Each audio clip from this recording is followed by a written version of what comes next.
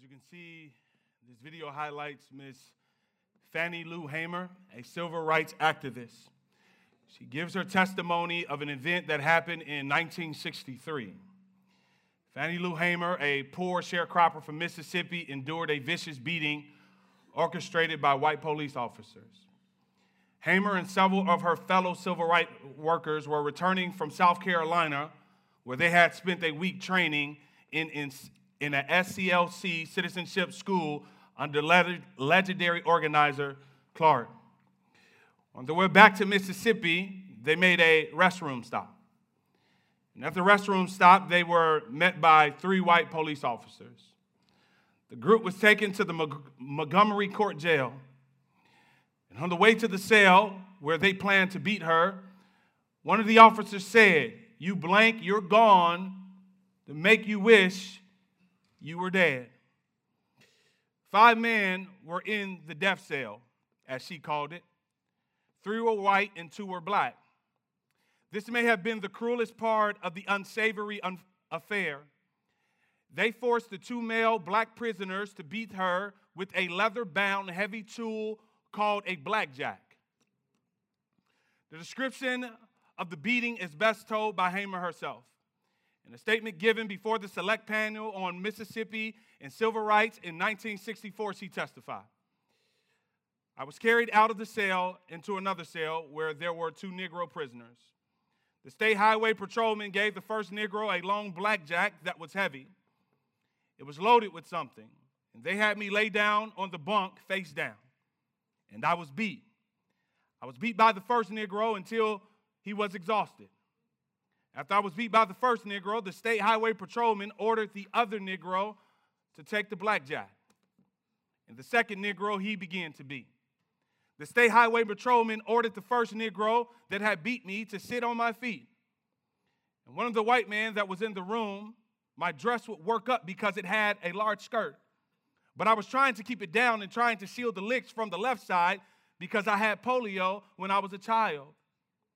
And during the time I was crying to work my dress down and keep the licks off my left side, one of the white men walked over and pulled my dress up.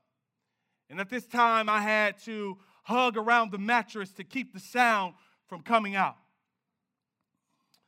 Fannie Lou Hamer beating left her with 1 kidney permanently damaged and a blood clot in her eye that almost nearly took her sight. She was abused, it seems, for being a black woman with a voice, wrote Charles Marsh. Hamer spent the night in silence, but a day later, while still in jail, she started to sing. Known for her resonant and inspiring voice, the same mouth that had been screaming in pain just the night before began sounding the strains of freedom. Paul and Silas, bound in jail, let my people go. Had no money for the bail, let my people go. Paul and Silas began to shout, let my people go. Jail doors opened and they walked out, let my people go. When Hamer hit bottom in her pursuit of justice, the sweet water of faith welled up in her soul, says Jamar Tisby. Belief in the Christian God of liberty and justice fueled her efforts and that of many civil rights activists. Church, what amazes me about this woman of faith is her faith in God in the midst of unspeakable pain, racism, human belittling, and shaming. And it's ironic how you usually find faith dwelling in the most unlikely places. In this case, dwelling in the heart of a black, oppressed, marginalized woman in the harshest climates of Jim Crow days. Faith is usually found, church, in the most unlikely places. Moses wrote the Pentateuch in the desert. Isaiah and Jeremiah would minister and cling to God in much distress. Peter wrote his letter shortly before he would become a martyr. And Paul spoke to the church of Antioch in Acts chapter 14. He said, strengthen the soul, as they were strengthening the souls of the disciples and encouraging them to continue in faith and saying that through many tribulations, we must enter the kingdom of God. when they had appointed elders for them. In every church, with prayer and fasting, they committed themselves to the Lord in whom they believe. Church faith can be found in the most unlikely places. Deep wells of faith in the hearts of suffering saints, wells that are deep and do not run dry. But if you're like me, as I gaze at the life of Ms. Hamer, I can only ask the question, I can only beckon to heaven, where do you get that faith from? That faith that does not give up, that faith that does not quit. Where do you get that faith? Where do you cultivate that? Where do you engineer that? Where do you build that kind of faith from, Fanny? Where did you get that from? Well, church, this morning, I believe Jesus releases the secret to that question in a private Q&A meeting with his disciples. It was in a house in Caesarea of Philippi where we would find out where people like Fannie Lou Hamer would get such faith from. Jesus is teaching and helping his disciples to not only understand faith, but get them to the place where they can live by faith. Friends, we find this story nestled and cradled in the Gospel of Mark, chapter 14. So if you have your Bibles, feel free to go there. It will also be on the screen. But before we can join Jesus in that house where he's having a Q&A with his disciples, we must first join them at the scene before it all started. Mark chapter 14, verse 14 through 29, and it reads, "And when they came to the disciples, they saw a great crowd around them, and scribes arguing with them. And immediately all the crowd, when they saw him, were greatly amazed and ran up to him and greeted him. And he asked them, 'What are you arguing about with them?' And someone from the crowd answered, 'Teacher, I brought my son to you, for he has a spirit that makes him mute. And whenever it seizes him, it throws him down, and he foams and grinds his teeth and becomes rigid. So I asked your disciples to cast it out, and they were not able.' And he answered them, 'O faithless generation, how long am I to be with you? How long am I to bear with you? Bring him to me.' And they brought the boy to him, and when the spirit saw him, immediately it convulsed in the boy, and he fell on the ground and rolled about, foaming at the mouth. And Jesus asked his father, 'How long has this been happening to him?' And he said, 'From childhood. And it has often cast him into the fire and into the water to destroy him. But if you can do anything, have compassion on us and help us.' And Jesus said to him, 'If you can, all things are possible for one who believes.' Immediately the father of the child cried out and said, 'I believe, help my unbelief.' And when Jesus saw that the crowd came running together, he rebuked the unclean spirit, saying to it, 'You mute, deaf spirit, I command you, come out of him and never enter him again.' And after crying out and convulsing him terribly, he came out, and the boy was like a corpse, so that most of them said, 'He is dead.' But Jesus took him by the hand, lifted him up, and he arose. And when he had entered the house, his disciple asked him privately, 'Why could we not cast it out?' And he said to them, 'This kind cannot be driven out by anything but prayer.'" Church, if you would indulge me for a minute as I set up the context of this powerful story. Jesus has just a little while ago taken 3 of his 12 disciples up to a high mountain: Peter, James, and John. This moment is known as the mountain of transfiguration. This word transfigure in the Greek is metamorpha, which we get the English word metamorphosis, which means to change in constitution or physical form, like a caterpillar into a butterfly. But what changes about Jesus in this scene is his face. His face begins to light up. Jesus showed Peter, James, and John that he is more than just a teacher, that he is more than just a healer, that he is more than what they ever imagined that he was. Now, Jesus and his disciples had a moment, and Peter says something goofy like, "Can I build you a crib?" Like, who says that? Like Jesus is shining in all of his glory and all of his radiance. And Peter says, can I build you a house? But in this moment, what we see is the words of John being pictured here. When John said the Word became flesh. In the beginning was the Word, and the Word was God, and the Word was with God. And what Peter, James, and John seen, that he was preeminent, that he was sovereign, that he was the creator of the universe. Yes, I am a man, but I'm more than a man. I am the creator of the universe. And so Jesus and his disciples came back down to the valley, back down to reality, out of the glory, back down to the struggling world. Like when Moses came down from the mountain, from the presence of God to a faithless people waiting for him at the bottom of the mountain, Jesus comes down from being in the glorious presence of his Father to a faithless people waiting at him down below, down in the valley as they wait on him to come. And verse 14 says, and then they came to the disciples. They saw a great crowd around them and the scribes arguing with them. And immediately all the crowd, when they saw him, were greatly amazed and ran up to him and greeted him. All right, so let's make sure that we get the picture here. Jesus takes 3 of his disciples. They're up in the mountain. He reveals his glory to them, but there's a situation happening down below. There's a situation happening down in the valley. Down in the valley are the other 9 of apostles. If you can do math, 12 minus 3 equals 9. And so 9 of his disciples are down at the bottom of the valley, and some things are happening down there. And so what we see is that Jesus, when he comes down from the mountain, there's this huge crowd. A multitude. The Bible says that there's a great crowd of people down at the bottom of the mountain. What are they doing there? Why have they come? Why have all these people come to see Jesus? Now the crazy part is that this crowd had gathered to come see Jesus. But when they get there, he's not there. And so the Father is bringing his Son so that Jesus can heal him, but Jesus is not there. It's like when you go to a place and you want to speak to the manager.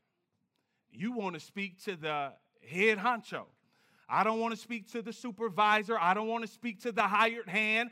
I got a situation and a circumstance that only the one in charge can handle. You ever been in that situation? But sometimes you have to settle for whoever they have at the moment. The manager's not here. The owner's not here.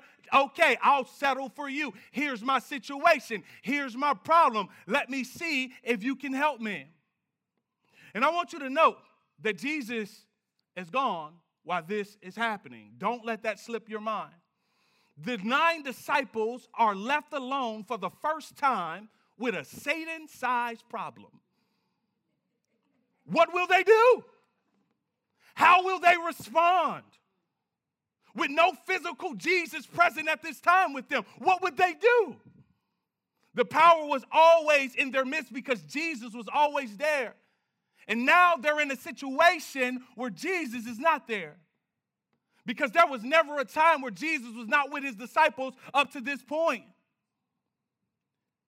The question is, how do you access a Jesus you can't see, church? How do you access a Jesus that is away from you? You got to access him by faith. You must believe that he exists and he rewards those who diligently seek him. However, the disciples are getting ready to fail major. They are getting ready to fail miserably. If I said that right? See, y'all, I'm starting to catch my words because people be helping me out.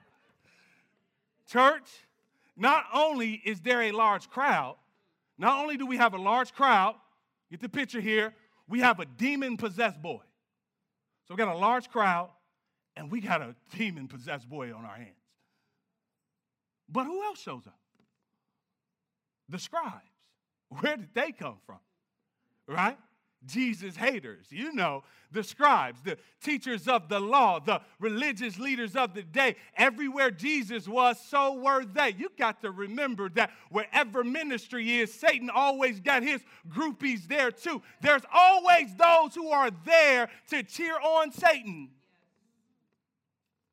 So, church, the apostles not only get into a situation they can't handle, but Jesus' enemy shows up.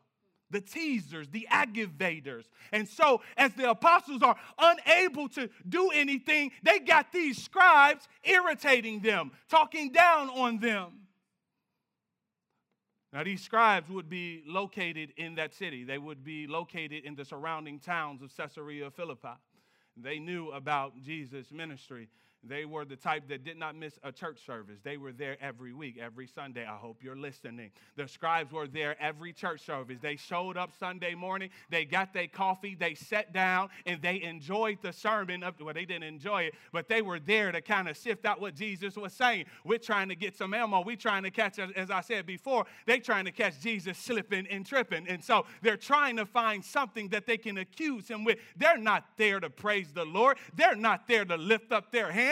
They're not there to worship God. I came to tell you this morning, church, one of the ways that you know the people of God from those who walk with Satan is that they're always cheering Satan on. They're always bickering about something. They're always grumbling about something. And what you see here is that there's a demon-possessed boy, and instead of helping the disciples, they start talking about the disciples. Instead of joining their team, they start cheering the demon on. They're glad that they're failing. They're clapping at them. They're celebrating that Jesus is not around. They say, this is our moment to discredit the ministry of Jesus.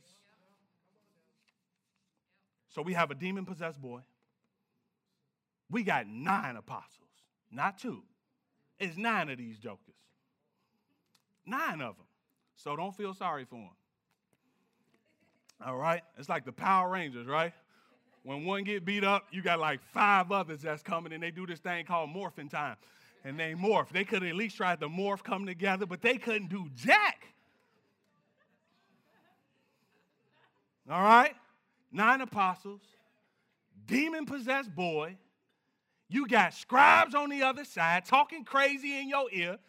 You looking stupid because you supposed to be able to cast this demon out. Can you, back up. Can you imagine being in that situation? In the name of Jesus, I say go. How many? Yeah. And them dudes like, see, look at them. I told you they was fake.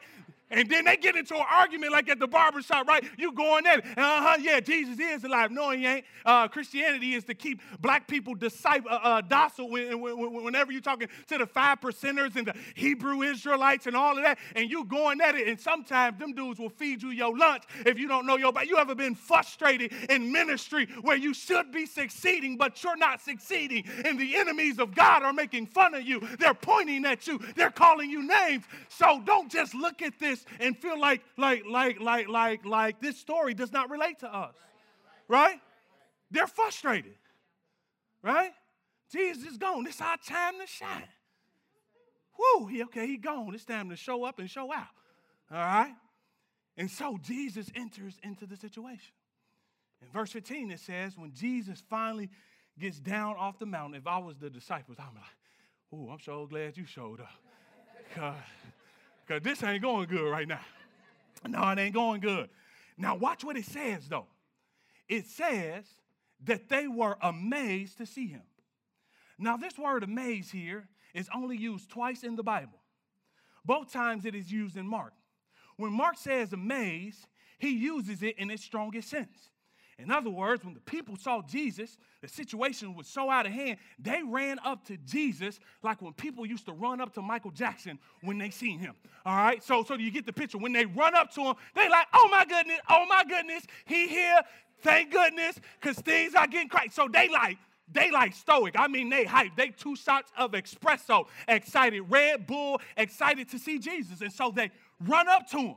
And they are going crazy because the real deal has showed up. In their minds, he'll be able to make sense out of this foolishness. He'll be able to straighten this thing out, make some sense out of it. So they run up to Jesus because the apostles had disappointed them. We see this in verse 16. And he asked them, what are you arguing about with him? And some of the crowd answered him, teacher, I brought my son to you, for he has a spirit that makes him mute. And whenever he seizes him, it throws him down, and he foams and grinds his teeth and becomes rigid. So I asked your disciples to cast it out, and they were not able. Jesus inquires about what's going on. Now, notice what the apostles do? They don't say nothing. Right? Jesus says, what y'all arguing about? You know when you say, you heard what I said, you just don't want to answer the question, right? What happened? But the disciples got humbled and embarrassed. They feel like they should have been able to handle this. Only to disappoint not only the crowd, but to disappoint Jesus. Church, there's going to be times where you fail in ministry. There's going to be times when you fail in trusting God. If the apostles had failed and they walked with him, don't be so hard on yourself when you fall. There's going to be times when you're not successful in what God has called you to do. So finally, the father of the demon-possessed boy speaks up. That's my baby. I'm going to say something. The apostles don't say the name. They ain't help me nowhere. Get out now and I'm out my way. So the father speaks up. And by the way, Matthew has this account in chapter 17 and Luke in chapter 9. Matthew adds that the man was falling on his knees. And Matthew says he called to him Lord. So this means that this man knew about Jesus. He had some kind of faith in Jesus. This is not his first time hearing about Jesus. So the man knew Jesus. And Luke said that he yelled, my son. Sometimes you got to shout the name of Jesus. And so he yells over the crowd, and Jesus hears him. There's a lot of people. There's a lot of commotion. The scribes are there. The boy is acting crazy, and the father just came to get some help for his son. Now, what kind of demon are we dealing with? Couldn't they cast it out? Demons are fallen angels that sometimes takes residence in people. And the demon had caused this boy at the end of verse 17 to be mute. Not only mute, we find out later in the story that he was also deaf. The boy could not hear. The boy could not speak. It had to do with demonic control. None of this is a result of physical issues, but a demonic issue. In today's world, they would have given him a prescription, maybe some ibuprofen. Come on. Some Vicodin, sent them home, wrote them off as a lunatic. Now, I'm not against getting counseling and getting some help from the doctor. Sometimes situations require those things. But in this situation, this ain't no physical issue. You got to take him to the soul physician. All right? And so understand, church, some issues in our life we got to take to God. There's addictions in our lives, and sometimes we are treating symptoms, and we are not treating the root of the issue. And so as long as you keep treating symptoms, the disease is going to keep coming back up in your life. Until you deal with the spiritual problem, you cannot resolve the problem. And some things only God can resolve. Man can do what man can do, and God can do what only God can do. Now, the man says the demon periodically produces this power over the boy. It makes him scream. Then it slams him to the ground. Now, I want to slow down because I want you to see this. This is a strong verb that he uses. He slams the boy so hard to the ground, he's having concussion after concussion after concussion after concussion. This is a serious issue. Now, understand, church, that demons are real. They are powerful. The Bible says in Hebrews 2 that Satan was given the power of death. And so we can't take for granted the demonic forces around us. Paul says in Ephesians 6, we do not wrestle against flesh and blood, but against his principalities in high places, spiritual wickedness and darkness, right? Now, I'm not the kind of person that think that the devil is to be blamed for everything. There's some folks that like to blame the devil for everything. That overdraft fee ain't got nothing to do with the devil. That got to do with you not balancing your checkbook. You can rebuke them all you want until you pick up a pen and write it down. You fighting the wrong thing.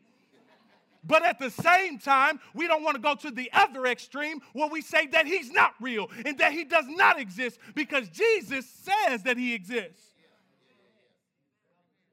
The Father knows all too well this demon. He's been living with this demon since this boy was little. He's been dealing with this issue all his life. Jesus said that he would have to save them from fires and out of the water. See, in Jerusalem, there was a lot of fires to keep people warm and a lot of places where there were water and wells and things like that. And so the demon would toss the boy into that. Can you imagine for a moment if that was your child?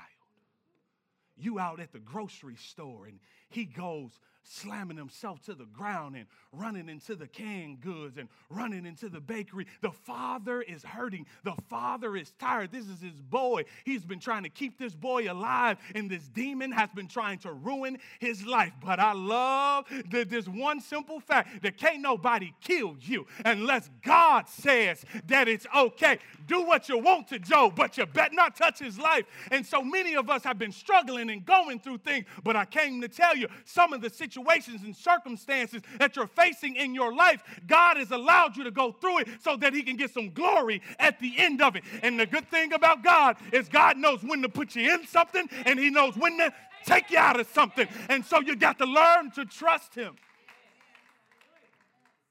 All right. Now watch how Jesus responds.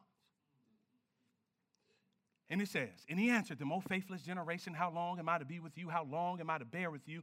Bring him to me. And they brought the boy to him, and when the spirit saw him, immediately it convulsed the boy. And he fell on the ground and rolled about, foaming at the mouth. Jesus asked his father, how long has this been happening to him? And he said, from childhood, and it has often cast him into the fire and into the water to destroy him.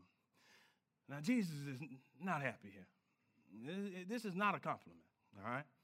He says, oh, unbelieving generation. Luke adds, perverted. I know y'all used to the cute Jesus. Jesus says, perverted generation. How did you get twisted so fast? Now, you got to understand that the people of that day would have understood exactly what he was talking about. The verse that would have came to their mind is Deuteronomy 32. It is an indictment on the nation of Israel. Deuteronomy 32, just a couple verses. Verse 5, you are a perverse and crooked generation. Verse 20, they are a perverse generation, sons in whom there is no faithfulness, no trust. Nothing upsets God like faithless people. The Bible says that it is impossible to please God without faith. Nothing moves him. Nothing angers him. When you don't trust him, you can't give him nothing. You can't buy him nothing. But if you believe on him, oh, he loves that. That moves him. That gets him going. I like the way that one preacher said, the way that faith moves God is just the same way. When you go in the bathroom, they got those things you call motion sensors, right? And when you put your hand up under that motion sensor, it causes something to happen. When God sends faith in his people, it causes him to move on our behalf. And so God says that I want a people that will believe me. And so Jesus is mad. He's angry. I think I would have been too. Just came down off the mountain, good time, like coming off vacation to a whole bunch of mess and craziness. Bunch of crazy folk down at the bottom of the mountain. I was just chilling, having a good time. Came down here, and they acting crazy. And then they don't even believe I can do what I can do. When we keep doubting God, listen, church, when our faith is waning, when we fail to trust God, God has to keep teaching us things over and over and over and over and over again. Got to go through this same relationship issue again. Got to go through this same work problem again. Got to go through it over and over because we keep trusting in ourselves, looking to ourselves, doing what we want to do, trusting in Dexter Harris. And every time I do that, I don't know if I'm the only one in the room. Every time I trust in myself, I make a mess out of my life. And sometimes I got to learn to lean on God. It's because they were not trusting Jesus. Now, why couldn't they cast this demon out? Is it because they needed more demon training classes? Is it because they wasn't holding their hand the right way? Did Jesus come down there and say, I told you to hold it straight. Spread the fingers, 90-degree angle, and land it on the forehead. What you did wrong is you came here with it. And you came here. Don't do that. I come here, then here, then here. You see? And then say, be gone. That's what you see, right? A lot of times, right? It's all this demonstrative stuff. But Jesus doesn't talk about no technique. He's going to talk about prayer in a minute. It ain't about how loud you are or how quiet you are. It's about how loud your faith is.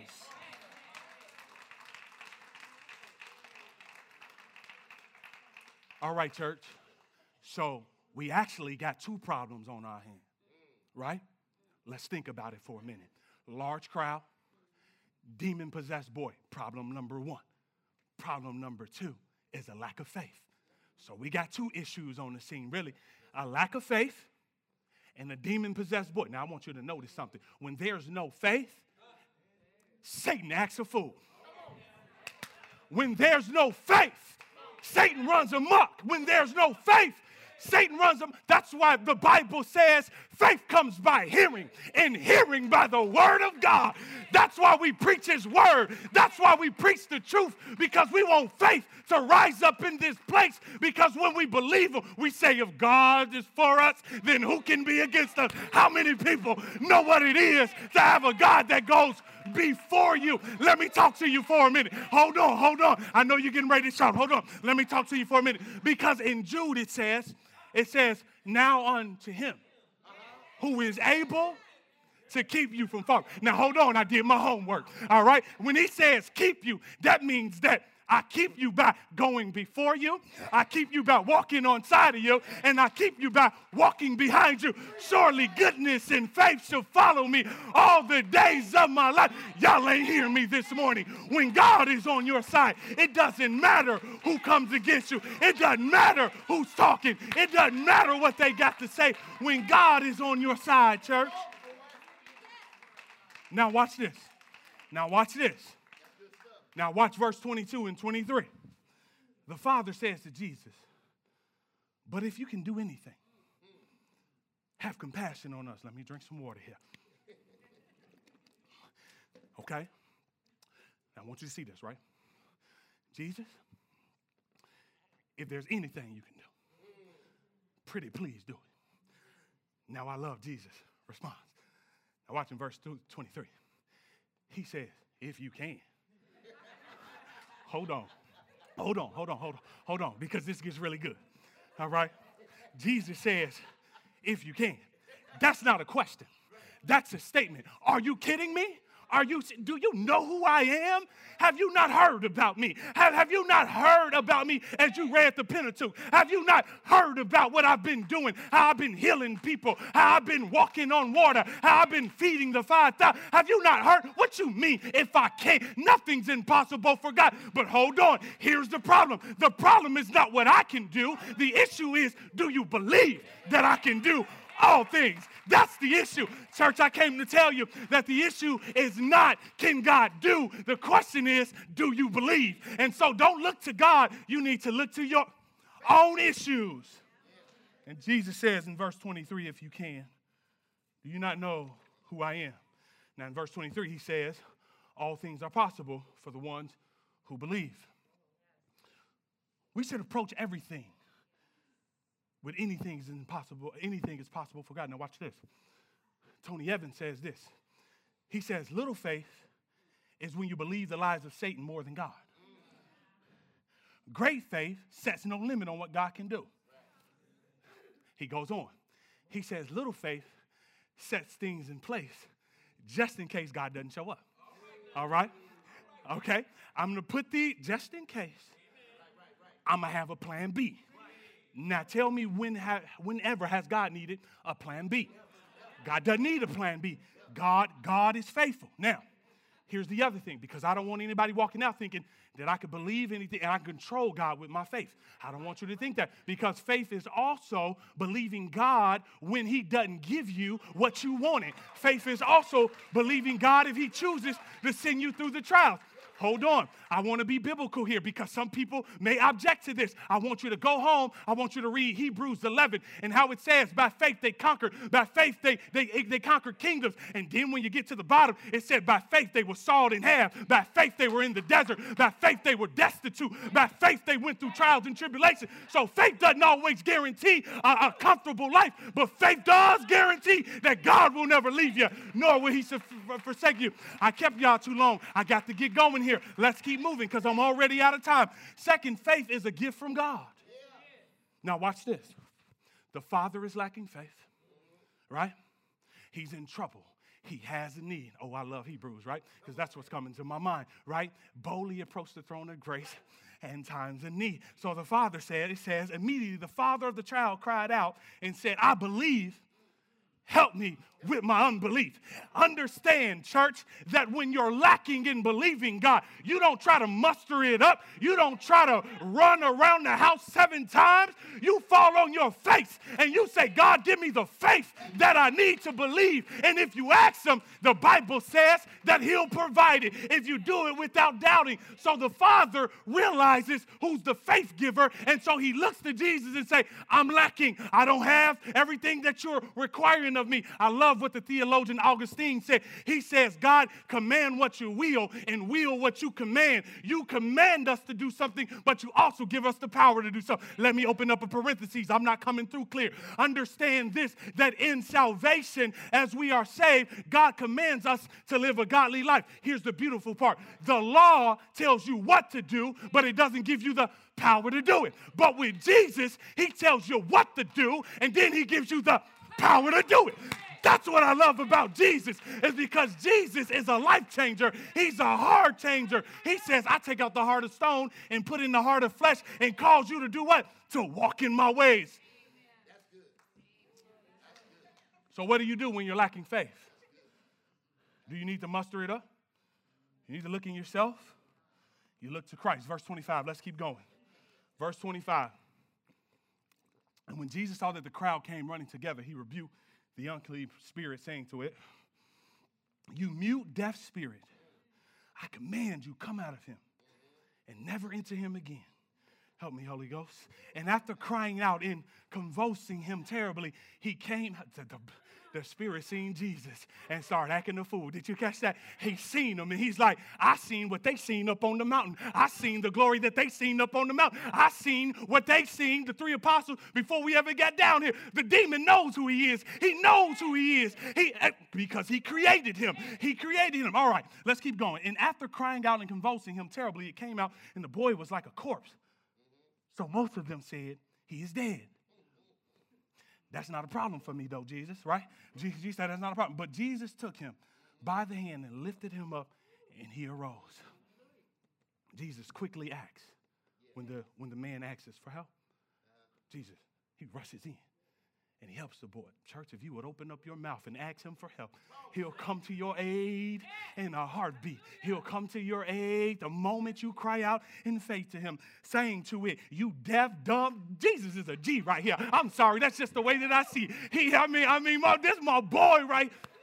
My boy, he looks at that demon like, yo, you deaf, dumb spirit, come on up out of him. I wish you would say something. I wish you would. I don't know whose side you want to be on, but I want to be on Jesus' side. All right, so verse 27, Jesus took him by the hand, raised him up, and he got up, or better, he stood up. He stood up. Such a beautiful picture here, right? I want to slow down for a minute because it's good to see Jesus in all of his brilliance and all of his might. But Jesus takes the boy by the hand because he's saying, you ain't just come to power. You came to a person that loves and a person that's meek. Jesus is more than just a healer. Jesus is a lover. He walks with people. He talks to people. He has sympathy on people. He has compassion on people. You're not just coming to a power source where you just plug in the plug and your TV come on and your lights come on, but you're coming to someone that you can talk to and relate to and cry to. And so understand that the Father comes to a lover. He came. So after that, after Jesus heals the boy, now I want to remind you real fast, I'm getting ready to close. Jesus heals the boy. The crowd sees the miracle. Everything's good. Now remember, our 9 homeboys earlier on, right? The apostles. What about them, right? They are completely embarrassed, right? Because they got showed up. And so now they wait till they get to the house. Wait till they get in the inside. And what do they say? Jesus, can we talk to you for a minute? What happened out there? Because we look like some fools out there. And you talking about dying and going and what we going to do when you leave, Jesus? How we going to deal with these issues, Jesus? Right? right? Because that's how I read scripture. You may read it different. You may be a little bit more serious and sanctified than I am. But when I see it, I just see them like going into the crib. They don't want nobody to know. You know what I'm saying? So they go behind closed doors and say, hey, Jesus, like we did the karate kick like you told us. We stretched the arm. We spread the fingers. We came, and nothing came out. What's good? Help us out here. You hear me out, right? So the Bible says that they came into the house in his teaching time. Jesus knows he will not be with them much longer. And he has got to get these disciples to understand the importance of faith and to understand how to walk by faith and not by sight. All right? Now, Jesus says in verse 20, because of the littleness of your faith. He answers their question. Why couldn't we do it? Because of the littleness of your faith. Here we go again. The problem with these men is that their faith is too small. Jesus talks about this over and over again. He said something like this in Matthew 6:30, something like this in Matthew 8:26, and Matthew 14:31, and Matthew 16:8, and Luke 12:28. Oh, you of little faith. So his disciples began to question him privately. This is the greatest way to teach. A little Q&A time. Let's talk. Let's relate. So in other words, what they're confused about is in Mark chapter 6, they were casting out demons. But now we get to Mark 17 and they can't do it. What's the problem? Well, back in Mark, Jesus was with them. Now Jesus is not with them. And what I need you to understand is how to have a relationship with me and access power from me through faith. So why couldn't they do it? They were yelling, they were kicking, they were binding in his name, but nothing happened. And he said to them, here's the secret, church. This kind cannot come out by anything but prayer. Let me talk to you. That went over your head. This kind. Genos, this species, this kind of spirit, this kind of unclean spirit. In other words, the power you're looking for is only found in prayer. Now, when he says prayer, that means you need to go spend time with God. You're trying to do something that you can't do without me. You need to spend more time looking at the Father. You need to spend more time realizing who your Father is, because it's not about accessing power. It's about having a relationship. And if you got a relationship, you can have whatever you will. If you delight in me, you can have whatever you will. Okay, so prayer is talking to God. Prayer is spending time with God. Prayer is submitting to God. Jesus is saying you need a stronger relationship with God if you want the right faith. The more I know him, the more I trust him, the more I know his will, the more I know his voice, the more I can sense his presence, the more I know when he shows up in the room, the more I know when he's ready to act and move and to bring salvation. The more I'm with him, the more I know him, the more I pray to him, the more I feel him, the more I'm connected to him, the more he uses me. You got to have a relationship. If you want the faith that deals with mountain-sized issues, demonic forces, you got to spend time with God in prayer. And I would add fasting to that again. Now, I'm going to give you this example, and I'm going to let y'all go because it's almost 12 o'clock. All right, so he talks about praying and fasting. Last week, we got dumped with a whole bunch of snow, and half of y'all weren't here. But that's all good because we was out here, deep in the snow or whatever. But that's all good because we don't want nobody to die or anything like that. But anyway, so I needed to make a path to my mailbox. So what did I do? I grabbed a shovel, right? My wife went to go buy the shovel. She said, boy, get out there and shovel that snow. I just wanted to give y'all my side of the story before she tell y'all. All right, so anyways, I grabbed the shovel, and I start shoveling the snow. So I'm throwing the snow back. Boom, boom. I get tired about halfway through, but I kept on moving. Now, later on, we went to my dad's house. We bought him a snowblower. Snowblower wasn't that good, but you still get the picture. Got the snowblower, and to start using the snowblower, and the snowblower started to remove even more snow. We were able to tackle mountains of snow. I mean, the snowblower is slinging snow everywhere. It's moving it out the way. But as I'm using the snowblower, here comes the snowplow truck. And when I looked at the snowplow truck, I said, I wish I had one of those. That thing was able to move mountains of snow. Let me talk to you for a minute. Prayer works like this. Sometimes when you first start, you may not get any results. But when you keep going, you start getting several results. And you keep on pressing and you keep on going. And then what happens? You get snowblower results. And then if you keep on pressing, you're going to get a snowplow truck result. Y'all don't understand that we carry so much stuff, so many burdens. I like what the old hymn says. Oh, what needless pains we carry. Oh, what burdens we bear because we refuse to take it to the Lord in prayer. You got to understand that he's a load sharer, a burden bearer. He's the Alpha and the Omega, the King of Kings and the Lord of Lords. And if you would go to him in faith, you'll see that he'll start moving things and wrecking things and taking down the kingdom of darkness if you begin to pray. Everything to God in prayer. James says, therefore it says, God opposes the proud, but gives grace to the humble. Submit yourselves therefore to God. Resist the devil, and he will flee from you. Draw near to God, and he will draw near to you. Church, this is not a lesson about how to cast out demons. This is not a lesson on how to do miracles. This is not a lesson on how to raise the dead. This is a lesson on how to access the power of God on behalf of the things that God wants to do. So, church, where did Fannie Lou Hamer get that kind of faith? Where you're able to stand and sing. I want you to feel that. Sing in the face of injustice. Sing in the face of getting beaten. Sing in the face of pain. Kidney doesn't work anymore.